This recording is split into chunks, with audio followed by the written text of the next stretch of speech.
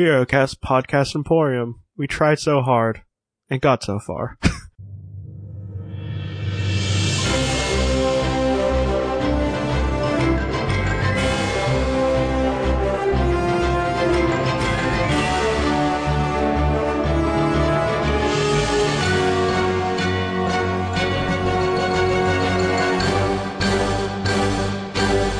Welcome to Alphabet Flight, an encyclopedic Marvel journey where I go through the official handbook of the Marvel Universe with a guest, and we talk about the characters we all know and love and have forgotten as well.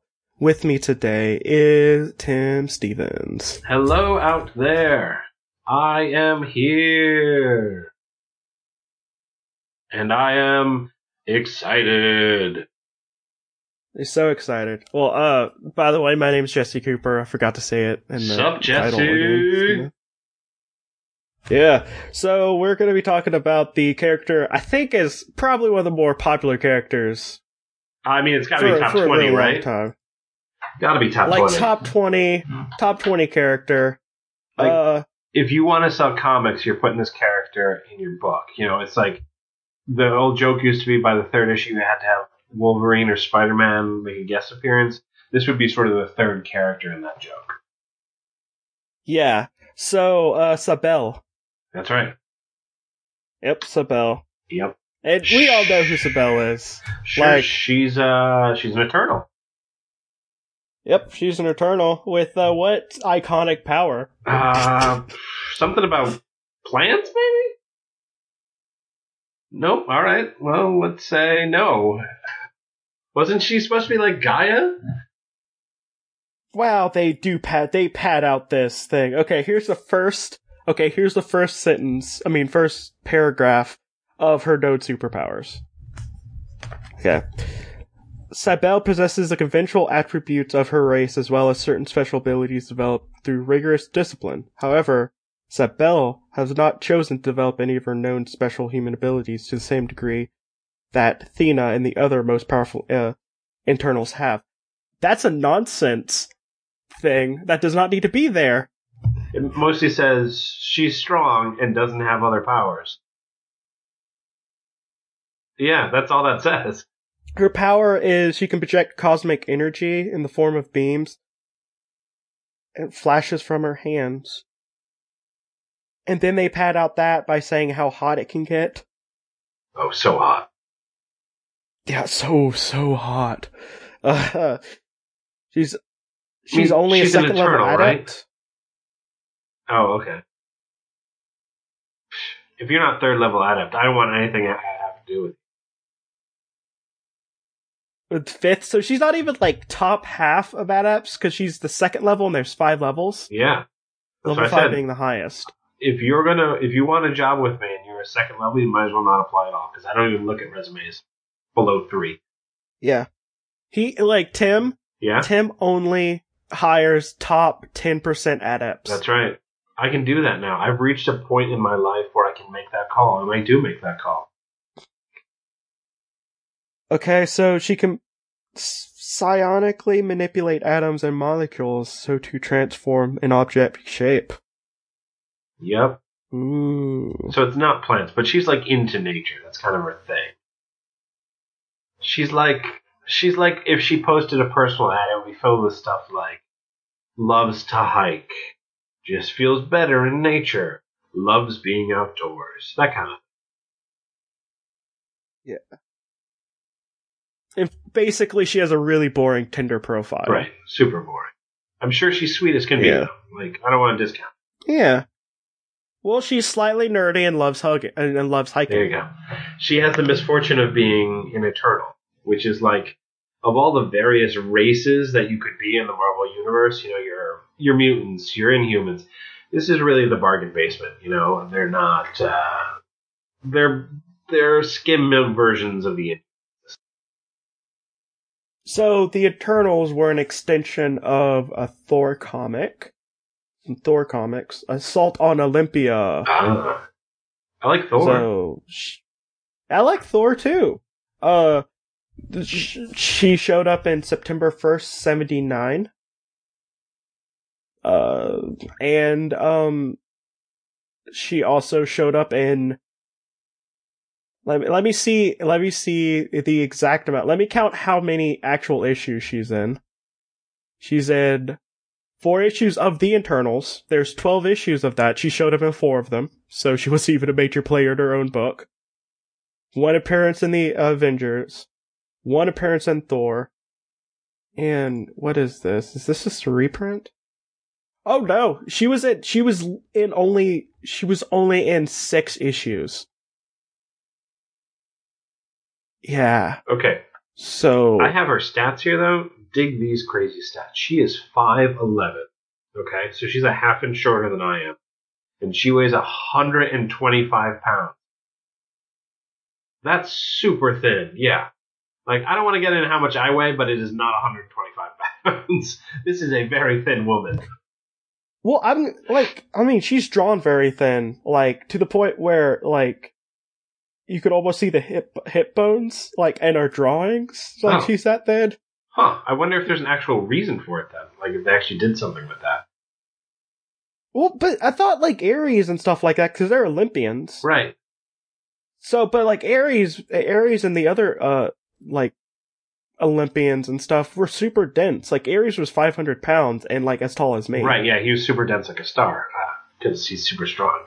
And from the description, she should be too, because she's supposed to have all the attributes and such of her race. But I know that there's sexual dimorphism in, human male and females. Right. And females tend to be a little bit smaller and weigh a little bit less. Sure. Compared to, like, a lot of times. Not always, but we're talking a quarter of Ares' weight. We're talking a quarter of Ares' weight, and also at 5'11", I don't care if you're the thinnest you can be, you're probably still hitting, like, around 200. Just for your frame. I mean, if you're strong, like she's supposed to be, yeah, that should be. Yeah, normal. If you're strong. We're just thinking she's of, supposed like, to be real strong. You know, like a 5'8" woman, without naming names, I know, is like 135 pounds. And she's thin. So add 3 inches and take 10 pounds off. This woman is very, very thin. Like, I don't know where she'd fall on terms of, like, the dangerous body weight scale, but I'm guessing she'd be below the line. Yeah, which, by the way, we're not judging her based off of how she's drawn. We literally have nothing else to talk about. Right. So, well, it's interesting from the perspective of that they chose to identify her as that little of weight. You know, like, that's useful in terms of critiquing from a feminist perspective. Like, that's an unfair expectation for somebody who's supposed to be super strong, that they also only be 125 pounds. Okay, so I'm going to just compare her to another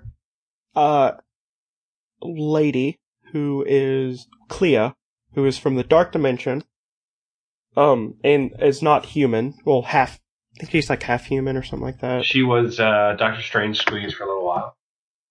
Yeah, Doctor Strange's sweetie / student, which is kind of creepy there, Doctor Strange. A little problematic, especially in this modern world.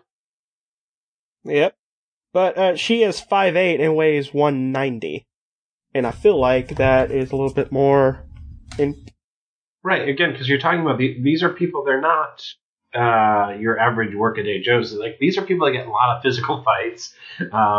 And as noted, you know, she is supposed to be an Eternal, which means, and as that notation mentioned, she's supposed to be in line with everyone else in her race as having these abilities. You know, just to give you the BMI, which is, you know, we know there's problems with the BMI and so on and such but a quote-unquote normal weight for somebody 5'11" would be, for a woman 5'11" would be 136 to 178 pounds. So she's 11 pounds below the smallest weight. And that's a 42 pound range that they gave for that. So, again, it speaks to a certain, how do I put this? Unfair expectation, I think, is fair to say. Well, like a lot of these weights and heights and everything, like the way they match up, they tend to put dudes super heavy and women super light. Yeah. One thing I did discover in just doing this research, though, that is interesting about her isn't her, of course, but is that she is the aunt of Star Fox and Thanos. Star Fox. Don't know why he was ever the Avengers, because he's creepy and He's has super a supervillain creepy. power. Yeah. He has a supervillain power. Have you ever read the She-Hulk story with him? I've read some of it. Okay. And didn't he also brainwash, Miss Marvel at the time? No, you're thinking of Marcus, which is a whole different can of worms. Oh, okay. There's another person who also has supervillain powers. Yeah, Marcus is gross beyond gross. At least with Star Fox, you can say, like, well, he doesn't abuse the powers and so on and such. They're creepy powers, but we don't generally see him use them in terrible ways. But, like, Marcus, straight up from the start, is a terrible human being, or whatever he's supposed to be. Cosmic being. Also, good job, Avengers, for just letting that happen. Oh, good God. job. You're real good friends. Yeah. I mean, I'm not a big fan of the whole idea of, like, wipe away your history kind of reboots. Like, DC did Crisis on Infinite Earths and that kind of thing back in the day. But if ever there was a reason, it would just be to eliminate the existence of the Marcus storyline, because that's just, it's horrible. Like, there's no other way to put it. Oh, by the way, basically, Miss Marvel was brainwashed into falling in love with Marcus and got pregnant with his baby. Well, it's worse than that. She got pregnant with him, essentially. So with him, no, even worse. With she is him. coerced by mental powers into having sex with this man, and is pregnant by him, and gives birth to a younger version of him. It's timeline nonsense as well. I mean, it's bad top to bottom. But essentially, the terrible part is the Captain America. Well, everybody signs off on it when she says she's going to go away with it. They're all like, well, if that's what she wants to do, she's an adult. But like Captain America, the stalwart of human, I would say like human rights and he's supposed to be a symbol of human decency, American values, human decency, was just like, well, that's fine. Right. They know she's being controlled by him, and when she comes to them and says, I'm going to go, they're all like, well, she's an adult. Let her do what she wants to do. Nobody thinks, like, it's the equivalent of if your friend approaches you at the bar and they're smashed out of their minds and they say, I'm going to go home with these 3 people I don't know. You say to your friend, no, that's a really terrible idea. We're not letting you do that. In the Avengers, they go, shrug. She's going to do what she's going to do. It's not a great moment in the history of the Avengers, let's put it that way. Apparently, she lives somewhere in Colorado. Yep, just hanging out. I'm sure she'll be back any day now. So I'm gonna do this thing now because I want to fill a couple more minutes. What job do you think she should do? Because obviously she has not been working for the Eternals for that long. No, that's true. And she's basically been kicked out. What job do you think you'd give her? Well, since she has that whole confused for Gaia thing and she's hanging out in the forest in Colorado, I feel like she should address some of the issues of deforestation in the United States. We can send her into places that have recently suffered forest fires or have been strip logged by, let's call them unethical companies, and replenish those forests. I don't know what you'd call that job. I don't think it exists in nature, but, this is a world of superheroes. They can have different occupations. She'd basically be Captain Planet. Right, she's a reforestation expert. Oh, well, since she's in Colorado and weed's now legal, why don't she just become a grower? She probably makes some dank kush. She can make that sweet green. Both dollars and the marijuana I'm referring to, of course. Yeah, that dro. Yeah. I love that you use dro.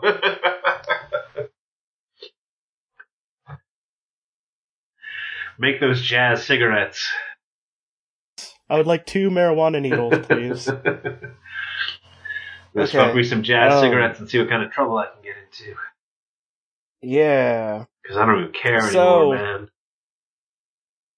So Tim. So what do you do for a living? Who are you and what do you do? My name is Tim Stevens, as noted before. I work for Marvel.com.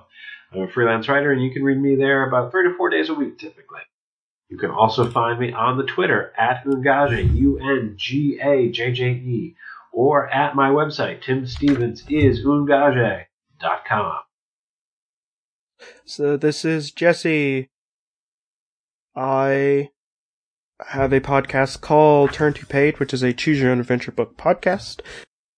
You can hear Tim talk about some aliens and stuff and ant people. And ants, right? Yeah.